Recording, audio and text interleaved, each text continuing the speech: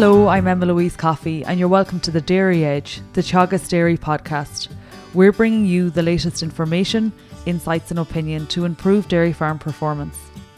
The Dairy Edge went live as part of the Teagasc National Dairy Conference, where dairy farmer Derek Killeen and specialist Patrick Going joined us to discuss the targets set out in the Teagasc Dairy Roadmap and consider how these targets can be achieved at farm level. First though, we hear from Dara about his farming system. Farming here in Ayrecourt in County Galway, so a lot of our land runs along by the River Shannon. This would have traditionally been a dry stock farm, so sheep and beef cattle. And we made the decision in 2017 to look into going into dairy farming. So I farm here with my dad, and two of us are in a registered farm partnership. And 2019 was our first year in milk, so we milked 100 cows that year. And this is our second year, so we milked 150 cows this year. It's me and Dad. He'd kind of be on a part-time basis at this stage. And then my fiancée Beatrix and my daughter Isabella would be about now and again. And the rest of it then is kind of contractors and part-time help. So I have one guy part-time during the week, and I have another guy then who's in college, and he comes part-time on the weekends and at holidays. So if you added in everybody, it's probably two people full-time. Very young herd, so we've 60% second calvers, 40% first calvers, so as young as you can get really. In our first year when we were all heifers, we did 380 kilos of milk solids off about, I think it was 540 kilos of meal. And then this year we're due to sell about 420 kilos of milk solids, a bit more meal due to the dry spell, so about 690 kilos this year. So fertility on the farm is good, as you would expect with a young herd. So I think our first year we did 87% 6-week calving rate. This year it jumped up to 92, and projected for next year it'll be quite high again. It'll be up around 90 again. Well, we prioritised our investments. So the stock was number one. So I bought the absolute best stock I could afford. We didn't really compromise on price. Then the next thing was what actually makes you the money. So that's your grass. So we reseeded a high percentage of the farm, and we put in good roadways and good water systems, good infrastructure to let us get at that grass for a long grazing season. We would have put in a 20-unit milking parlour, so we availed of the TAMS grant, and we would have put in a lot of cubicles and everything required.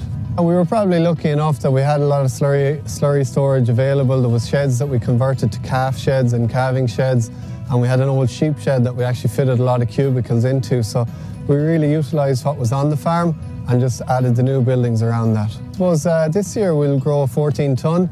So there's definitely a bit of room for potential there. That includes some paddocks that were taken out for reseeding, so not all the ground was available included in that. Grazing season will be quite long here. We're a very dry farm, so as cows calve from the 1st of February, they go out and they'll be still out until mid-November. So we'll be touching 280, 290 days of grass. And we'll go straight to you, Dara. Milking cows since 2019. Obviously the conversion process starts a long time before that. Can you talk us through the starting point and maybe the non-negotiables in terms of where you invested your money? I suppose the first thing we did was develop a capital budget to see what investments were required on the farm, and then through Patrick at the Dairy Expansion Service we would have developed a 6-year business plan, so that really set it out the targets for the business going forward. I suppose the non-negotiables really was the stock, so we wanted to start on the right note, so we spent quite a lot of time sourcing the right stock. I would have travelled the country and viewed many different bunches of stock before we actually settled on what we wanted, but I probably had an idea of the system I wanted to implement on the farm. It was a grass-based system. We've quite a dry farm, so I wanted to have a cow that was going to be able to utilise all of that on the farm really. And looking then, you talk about, the type of stock you wanted. We look at maybe EBI and genetic merit as, a starting point. What exactly were you looking for? Yeah, well, I wanted an animal that was going to graze grass for a long period of time. As I said already, we have a dry farm, so I wanted an animal that would make use of all our farm. We went for a high EBI crossbred animal, so EBI was the guide for what we wanted, and I'd spent some time in New Zealand and I just liked the systems implemented there, so I would have probably identified farmers who were doing the system that I wanted and contacted them to see if they had stock for sale, or if they didn't, they might have put me in touch with somebody doing a similar system. and a full herd of heifers last year, and 40% heifers, 60% second lactation this year, achieving really, really good performance. 380 kilos of milk solids last year, and target or expected of 420 this year. If we can take a step forward to this herd as a mature herd, what do you expect to see in terms of average milk solids produced? Yeah, well, the target really, and set out in our business plan, the target would be 500 kilos of milk solids per cow. This year alone, looking back on our milk recordings, so on a 305 day predicted, I have 10% of my second lactation cows doing over 500 already. So that would definitely be the target, on about 500 kilos of meal, depending on weather events that might increase a small bit, but it would be about that. And we have a cow that when mature will be 500 kilos live weight. So she will be doing her own live weight in milk solids on a low level of imported feed. And you talk about that low level of imported feed and high level of milk solids already. How are you achieving this? Yeah, well, I suppose, you need your cows calving on time, or you're not going to achieve a long grazing season. So we'd be hitting the targets for that. We did 92% 6-week calving rate this year. It's going to be about 90 again next year. So we're getting a lot of cows calved in February. We have a dry farm, so we're getting cows out to grass as they calve. And I suppose we're setting the farm up well for the back end, that we have grass to continue grazing into November. So final grazing was on 20th of November this year. We would have missed a few days here and there with weather events and dry spells, but we would have done 280, 290 days of grass this year. I suppose grassland management then, you can have your cows calved in February, but if you have no grass to get out, so we would be doing budgets and following the autumn rotation planner and all that kind of thing. And Patrick, when we consider the performance being achieved by Darragh at this early stage, it is on par or maybe even better than existing dairy farmers. Is this something you would expect? And from your perspective on the outside looking in and knowing Darragh's system, how is he doing it? Yeah, so I'm lucky enough in my day job to have dealt with a lot of new entrants, and normally, I suppose when we looked at new entrants coming out of the quota period, no one really knew how they were going to perform, and since then there's a lot of people like Darragh have blazed a trail in front of them. And what we would see is most new entrants by year 2 or 3 will be about the co-op average at least, and as the herd matures, and as we said already, like the heifer is about 75% mature yield, heifer is 80-85%, then when we get to a mature herd, they're usually in the top 20 to 10% of their own co-op, and Darragh is exceeding that again. I think when we look at Darragh and how he achieved it, so one is he spent time, and I think it's a great piece of advice for any new entrant, is he didn't just rock up and buy the first bunch of heifers he saw. Spent a lot of time, a lot of research, probably didn't tell you, it's a lot of up and down the country and in and out of yards to get the right stock, and that gave him the footing, so he had the right genetics on his farm day one. And then it's up to, gives you potential, massive potential in them genetics, and it's up to the management then to deliver it. And from my perspective, in talking to Darragh from the early days, Darragh does everything is attention to detail.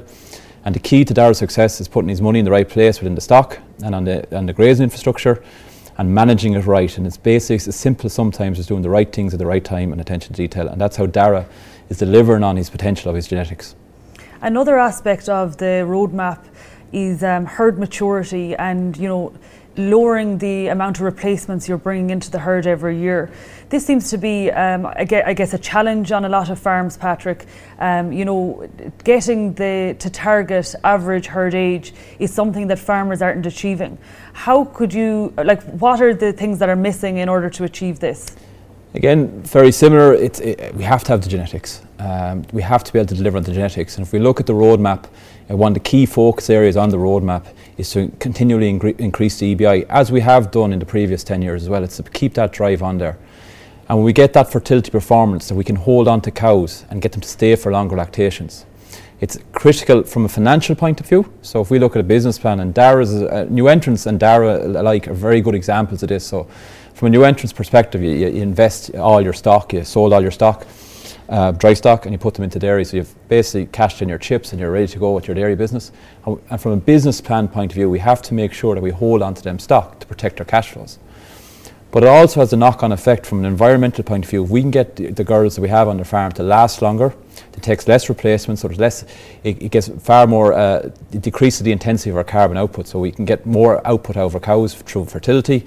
Cows lasting longer in the system, and then requiring less support staff, as I call them, or replacement heifers on the farm, to keep that business running. And you just have a far more efficient system.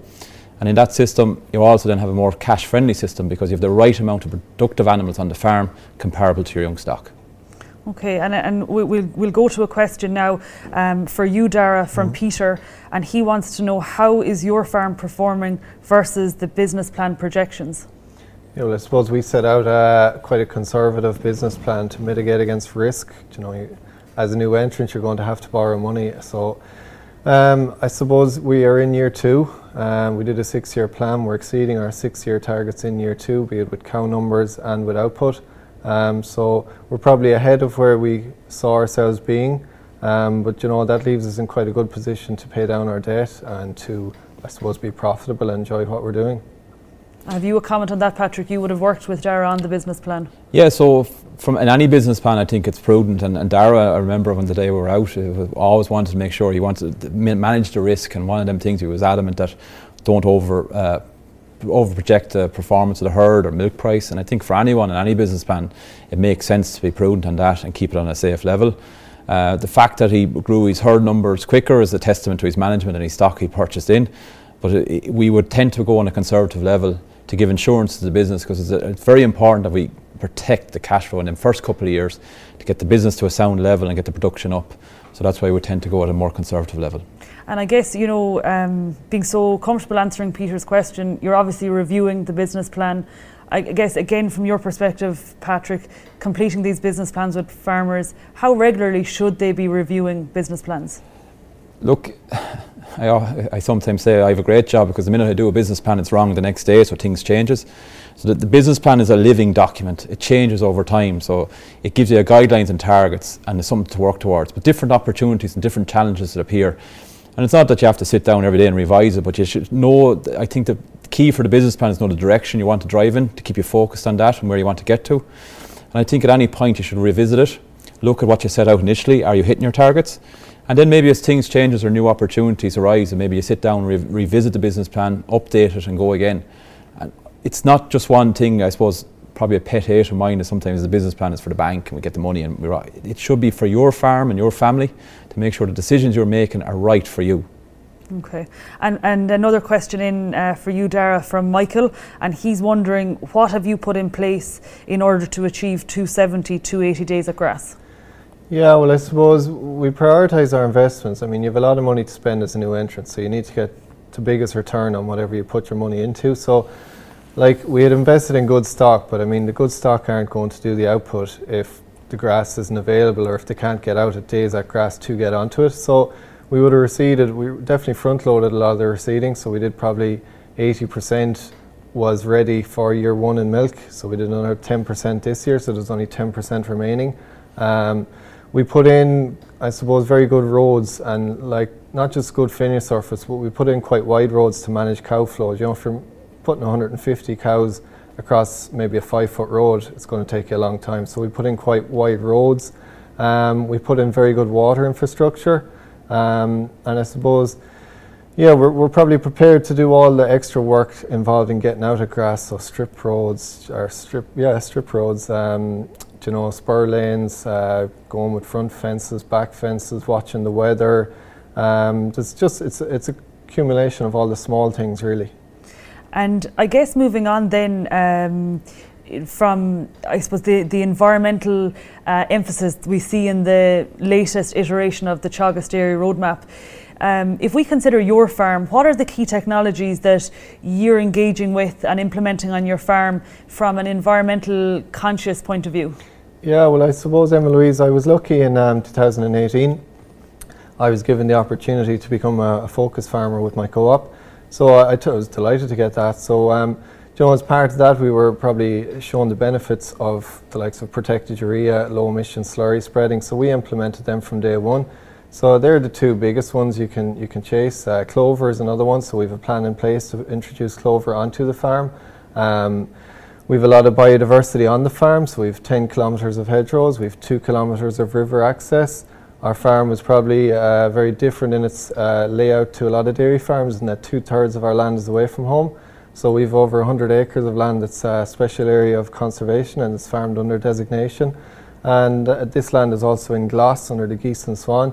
So there's quite severe restrictions in how we manage this land, and let's say destocking it from October to March and all this kind of thing. So I guess it's just an awareness of all the products and mechanisms that are available to us and implementing them on farm.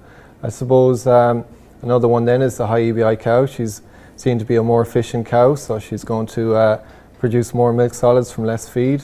And I suppose just the feed levels, we're trying to have as much of the diet homegrown as possible. And I suppose one other final measure then is on the meal we're actually feeding. We're trying to feed as low a crude protein meal as we can, you know, so we're just trying to do a bit of everything really. And you've skimmed over the biodiversity in terms of hedgerows and you know, the geese and swan life that exists on the outblock. Can you give us some more insight into that? And you know, do you see this as a barrier to production, or is this something that works hand in hand with what you're doing in your dairy system? No, well, I suppose we're lucky in the fact that the home farm is not tied up in that, so we can farm that independently. But I think there's great opportunity in this land to have it in the system and develop a farming system that complements it. So I suppose it's lower intensity type of farming, so we're rearing heifers on this, and we're kind of trying to develop a heifer sales enterprise on this land to utilise it. You know, you're not really going with any fertiliser, you're just a bit more conscious of how you manage it really. There's 2 kilometres of river access, as I've said, so this year alone we invested €100 an acre on a 60-acre block to fence off all water courses. We put in a water system on this, so it takes stock out of the river, it's protecting the riverbed, and you know, you're just reducing chances of pollution on that front. Okay, a question in then for you from George, Dara. What is the soil fertility like on your farm? Yeah, I suppose, in credit to my dad, fertility on the farm was very good. You know, when we joined the soils program again with the co-op, so we're soil sampling every 12 months for the first few years, just when there's a lot of change and a lot of grass being grown, you know, an index could drop if you're pulling off a lot of silage or a lot of surplus bales. So we'd be indexed to 3 and 4, and soil pH would be very good. So each time we reseeded a paddock, we tried to address that individual paddock and get it right at the time. And you know, then in the spring we'd be going with our low emission slurry, and let's say any paddock that's surplus bales come off, we're going with protected urea and K as well at the time, or if not, if we're not going with protected urea, we will go with the dribble bar. Okay, and we're going to take a step back, Patrick, in relation to a comment that you've made and a question from Tim. If you increase cow lifespan and reduce your replacement rate, do you lose genetic potential? No, so you gain genetic potential from what you breed off. Like your young stock is where you gain your genetic potential. Because you slow down your replacement rate, you won't, obviously the rate of change, like if you turn your herd if you had 33% replacement rate, you turn your herd every 3 years, and assuming that your heifers are high genetic merit, you'll increase the gain. What you're getting when you reduce when we're talking about 18%, we're not talking about dropping it down to 10% or anything like that. No, we're talking targeting 18-20%. So it's still a good level of turnover. It's trying to hit the balance between not letting the herd get too stale, and you'll still get good genetic gain. But the genetic gain is based on, and look, we'll all start it again next spring. It's the straws you put in next spring will land the year after. So it's a slow process anyway. And if we don't make the maximum gain from our breeding decisions, then regardless of the replacement rate, we won't make that gain on it. So we have to make sure we make the right breeding decisions every year, and that's cumulative. So once we get it in place, as in Dara's herd, it's there and we can build on that. And a business plan question, you know, for both of you, from Patrick. So for you, what base cent per litre do you use in business plans that you work on, and then what did you use yourself, Dara? So we'll go to you first, Patrick. So for all the business plans we complete, we use 28 cent a litre base price, so that'd be inclusive of VAT, and we make a milk solids adjustment, and I would use about €5.50 a kilo protein and €2.50 a kilo fat. And to answer Dara's question, that's what I use for Dara's plan as well. Okay, and I guess... Yeah, well, I suppose just on that, Emily, we would have stressed it, and I was very happy with how we stressed it, and then in reality we're achieving probably 5 cent above co-op average as an average. So, you know, it really reduces the risk of something going wrong. And I guess this is all what you were talking about. Dara's strategy was to protect the business and minimise any risk coming in. From a new entrant point of view, when we look at it, obviously we have to go to the bank for a level of investment. So you have a new person in, we don't know, we have to go a level of conservatism. So if we were going back now to the bank again, if some opportunity came up for Dara, we have previous history now, so we can use Dara's figures, say, yes, look, he's 5 cent above the average, which is probably 7 cent a litre above the base. We can build that into the business plan. From a starting point and as a new entrant day one, we have to wait and see and build that conservatism. But when we revise the business plan again, we'll be able to work on what he's currently delivering. And if we look at another aspect of sustainability, you know, we talk about social sustainability and the labour on the farm. Again, this appears in the roadmap. You know, you've made a massive change to the farm over the last 2 years, moving from a dry stock farm and I guess a total shift in the type of labour required.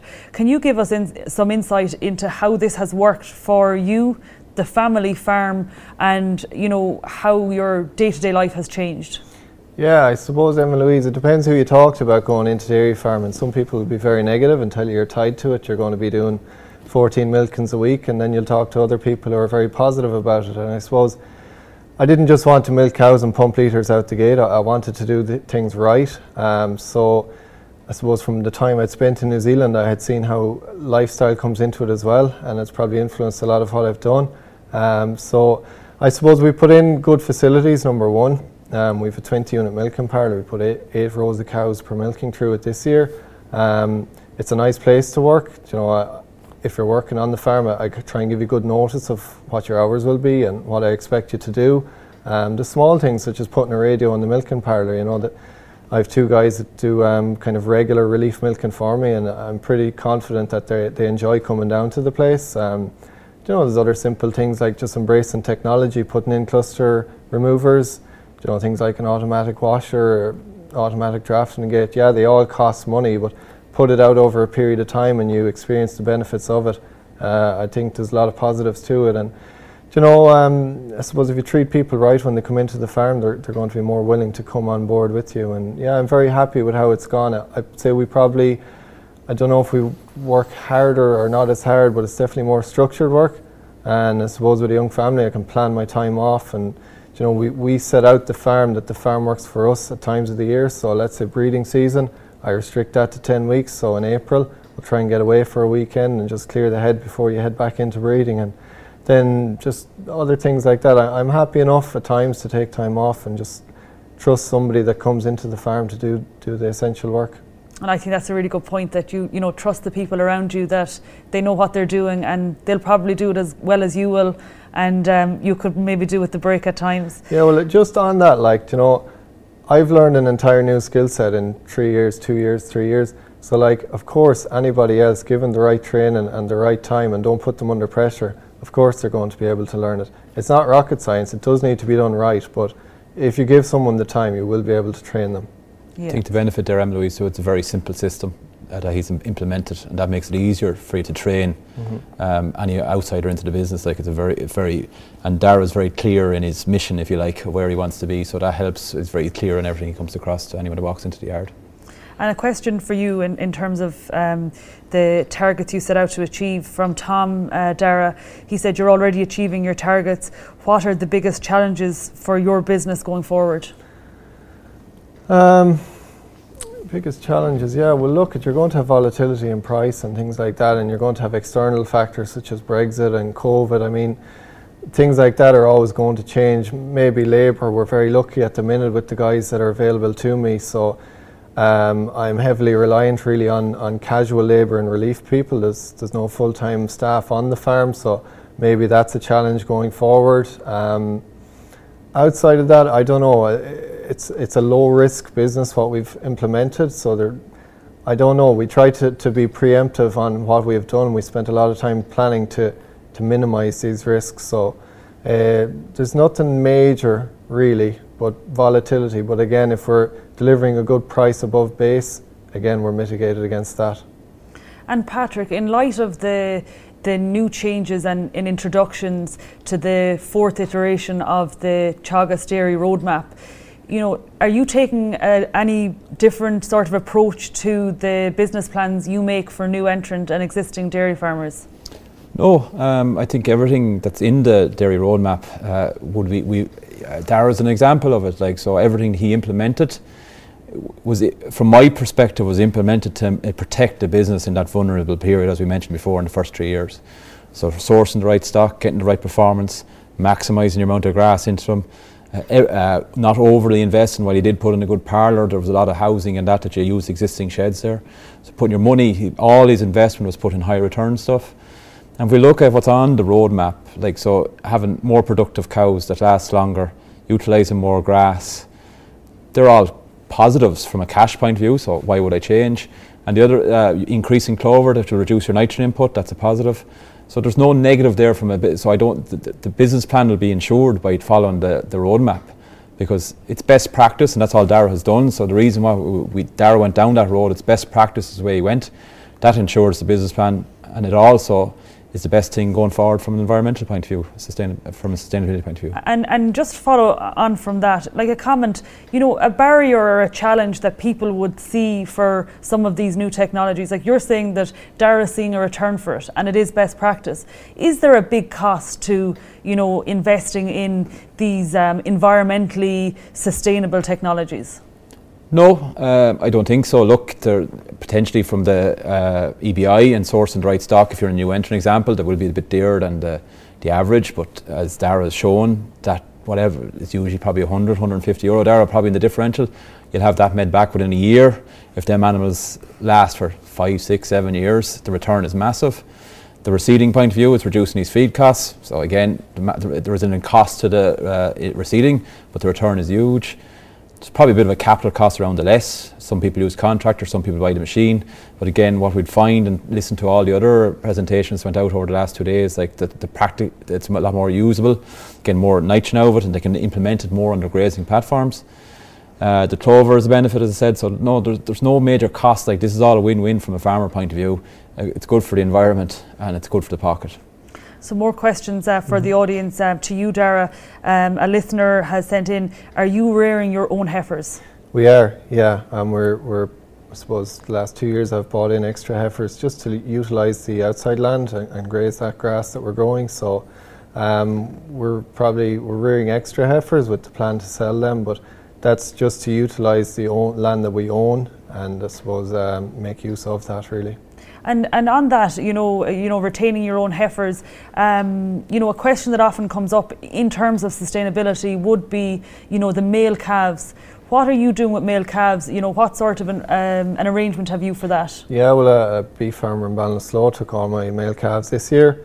We suppose you have to look at every option available to you. So I used a bit of Wagyu straws this year. So there was a small interest from a chef running a few restaurants in Galway that could be a potential outlet for them, so that's another part of it. And we're absolutely going to start using sexed semen, so in the process of doing a deal for collars, so that will give me better information on the correct timing for the sexed semen, and I suppose we can carry more heifers than we would if we were breeding conventionally and having 50% females and 50% males. We can carry more heifers than that, so by the use of sex it'll give us enough stock to utilise that outside land in a sustainable manner. And to you, Patrick, a question in from Adam. How important is working capital and building in a cash reserve in expenditure plans? It's essential. So, like in the capital budget itself, look, I think a small project, like if you're putting a 2-span add-on, the budget is small. You don't need a whole lot of an overrun, but if you're looking to build contingencies in, but if you look at large capital projects like conversion, like what Dara did, or on other people, or even existing farmers looking at it, we would tend to build in a contingency of 10 to 15%. And from a working capital, where what you're bringing to the table yourself, I suppose the bank are very interested in that from their point of view, from a loan application. Like, so a bank won't 100% finance the proposal, so you have to bring something to the table yourself. So in Dara's scenario, they bought the stock, so they bought the value of the stock. That was a good proportion of the overall investment, and then the bank would have done the longer term stuff on the concrete. Just to comment on that, Emma Louise, I suppose when I met the banks, and I met a few banks, and I was lucky to get some of them out on farm at the time, and I could show them EBI's and I suppose co-op performance reports from some of the other farms I had bought from, so I could show them exactly what potential was there for these animals, and I think it gave them a bit of confidence in the system then at that point. And you mentioned, I suppose, another aspect of, what you did was some, a good parlour and automation in it. But talk through the buildings, Darragh, and in terms of, what you had that you could use in the short term. Yeah, well, I suppose we tried to, we kept our dry stock system going for as long as we could to provide us with cash flow and keep them stock in the system. So for the first year or two, we outwintered our dairy animals as weanlings. Then I suppose their first winter they were on slats, and we kept sheep in our sheep shed. We still kept cash in the business by being able to sell the sheep.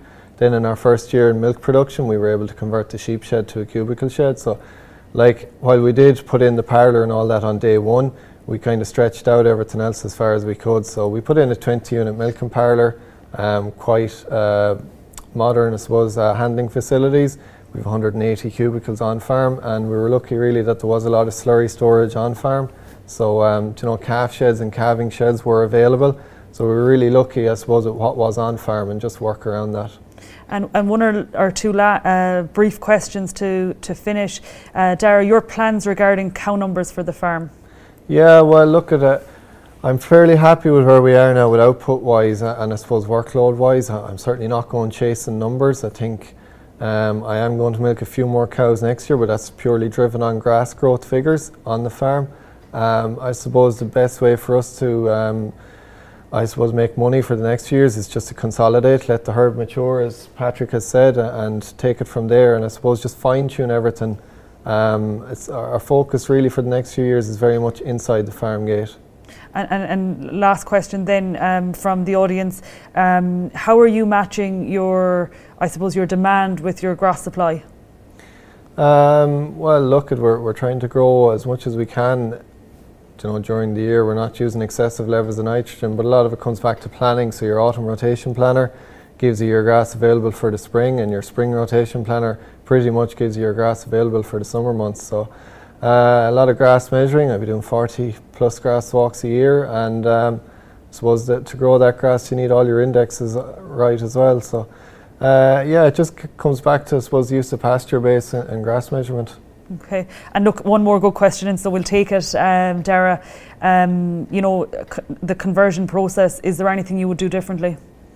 Yeah, not a lot, to be honest, Emma Louise. We spent over a year planning this out and meeting with the likes of Patrick, and I joined a discussion group in 2017 when dairying was only a pipe dream. So I brought a lot of people on the farm, and I've consulted as many people as I could, and I suppose I put a bit of information from everyone I met and put it all together, and we didn't make too many mistakes. No, maybe I know at the time the Focus Farm Group were saying maybe I could carry a few more cows in year one, but I mean, if you're a new entrant facing 95 heifers, it's pretty daunting. So no, I'm pretty happy with how it worked out, but I mean, we spent a lot of time planning it, and we made our mistakes on paper, and no, it's gone as planned, and we're very, very happy with how it's worked out.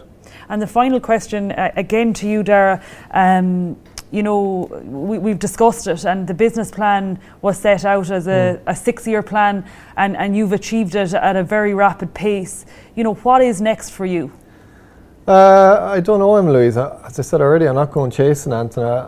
It's been a very, very busy few years, managing a dry stock enterprise, managing a conversion, learning a full new skill set and getting used to everything. So I think I want to enjoy the next year or two, let the herd settle down and really get good at everything else. Not that we're struggling on anything too badly, but just consolidate really for the time being, let the herd mature, and I suppose enjoy it and have time for things outside of farming. It's very important not just to get fully fixated on cows or cow numbers or output or anything like that. I think the discussion we've had this evening has answered the question we have asked from the outset.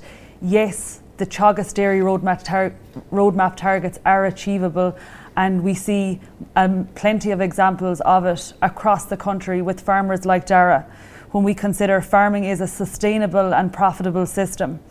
My thanks to the panel of Darragh and Patrick for joining me this evening, Declan on production, and to James Dunn, Dairy Specialist, for helping us organise this session.